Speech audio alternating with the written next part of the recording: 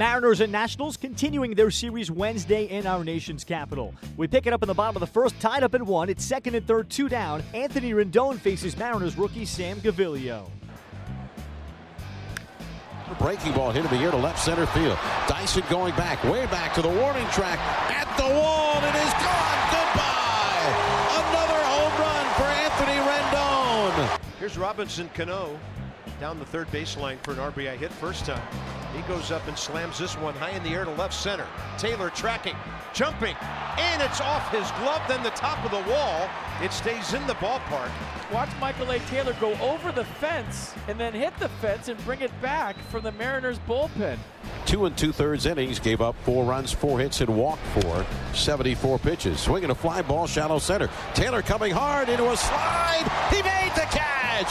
Michael Taylor does it again. Well, Tanner Roark will at least start the 7th inning. He's got a 5-1 lead. Now the pitch. Strike 3 called. Comeback fastball over the inside corner. Swing and a miss. Tanner Roark, 8 strikeouts. Washington takes the first 2 games of the 3-game series against Seattle. Final score Wednesday is 5-1. Tanner Roark improves to 4-2, completing 7 innings. He holds the Mariners to a 1-for-7 with runners in scoring position. The Nationals come up with wins in the first 2 games of their series against Seattle after a 5-1 win on Wednesday. Here's Washington manager Dusty Baker. You know, he got through the early innings without a very high pitch count, because that's what's been plaguing him the last 3 or 4 starts. And, you know, he was sharper today and had a real good slider. He had a good command of his fastball. You mentioned earlier today about the need for him not to try too hard with 2 strikes. He ends up striking out 8. Is that evidence that you don't have to try hard? No, well, you just got to make pitches. You know, when you have them set up for a certain pitch, you know, you have to execute it. And sometimes when you're trying too hard to execute it, you cease being natural and, you know, throwing the ball where you want to throw it. So tonight was more, you know, like Tanner.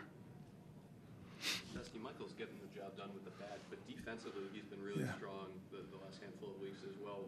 What about his skill set defensively do you think stands out that allows him to be so effective? Well, the fact that he takes good routes. You know, he has an outstanding arm, and he wants the ball hit to him, and that's what your center fielder is for. You got to want the ball hit to you. He's taking charge in the outfield, and you know, he's playing good baseball. Period.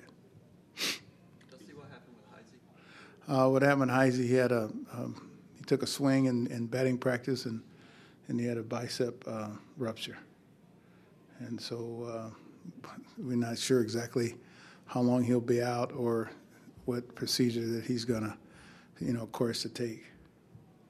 To your knowledge, was this something that had been bothering him a little bit? Yeah, it's been bothering him on and off. I see him shaking it, and during the course of the game, you know, and so that's something that was bothering him. He took a swing last night, and you know, usually these things don't just happen.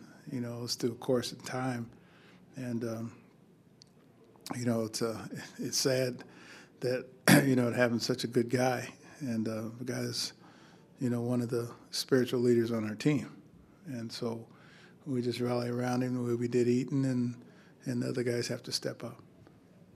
Dusty, the way that Anthony Rendon has been connecting the last couple of games, example of how good a hitter he can be with his quick hands and strong hands. Oh yeah, I mean, because his hands were, you know, were bothering him earlier in the year, but you know, he's as good a hands hitter as there is around, and you know, outstanding clutch hitter. Hits the ball to all fields, and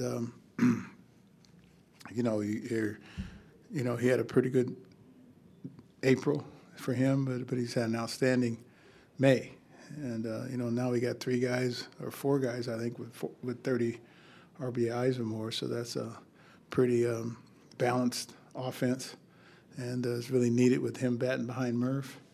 You know, because he's going to get a lot of chances, and so and then every time it seems like I give Anthony a day off from time to time, he responds, you know, with outstanding, you know, ability and outstanding offensive outbursts. Pardon?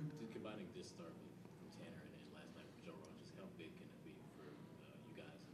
Well, that's huge for us. I mean, because it saves our pen, because before, Tanner was battling out there, but he was still kind of struggling.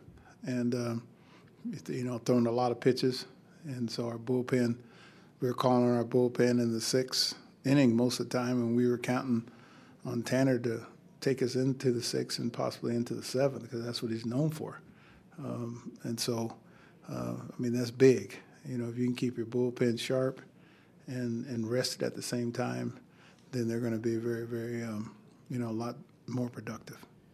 How would you classify Anthony's run production this season versus what you would have expected or set as a goal for him to do this season? Well, I didn't have any goals set for him, actually. Anthony's a guy who can hit all over the order. He's one of the few guys that feels comfortable he's going to be Anthony. And, last year at the All-Star break, I set a goal for him, and he succeeded and surpassed that. And so you just want Anthony just to be healthy and strong. And, he plays an outstanding third base. He's an outstanding base runner. And, this is Anthony early. Last year Anthony came on late, just like Jason Worth did. So you hope that when the weather heats up, they'll heat up even more. Do you notice anything different about the way Cota handles the ninth inning than other innings that he's pitched in? No, not really. But but Cota, was kind of lobbying for that in the first place. But we wanted to kind of break him in, slowly, because this guy's he's a year and a half out of college, and so he had said that that's the job he wanted, and so it's his now. He's very calm. He throws strikes. He throws quality strikes, and he has a pretty good idea, what he's doing for a young pitcher. The big hit was Anthony Rendon's 3-run home run in the bottom of the first off of Mariners rookie Sam Gaviglio. It was his 8th home run of the season. Here's Rendon on his home run. You said it. He was attacking the zone. He was working his two-seamers. Curveball was working over the plate tonight, so he was keeping the guys off balance. Michael Taylor's getting the job done offensively and defensively as the camera gets a little close to you. How big of a factor can he be for this ball club, just kind of the total package that he brings? Who'd you say? I wasn't paying attention. Michael A. Taylor, your buddy. Oh, yeah, he's the man. That's my silent assassin right there. And don't sleep on Mikey. But, he's amazing. He has the tools to be one of the greatest players that can play this game, so it's awesome to see him start clicking. With Matt Wieters in there down in the order, you guys have the ability to go right, left, right from 2 to 8 in the order. What type of pressure does that put on the opposition when you've got that type of balance? Well, I didn't realize that, but I guess it puts some good pressure on him. The series finale Thursday has Washington lefty Gio Gonzalez facing Mariners lefty Ariel Miranda.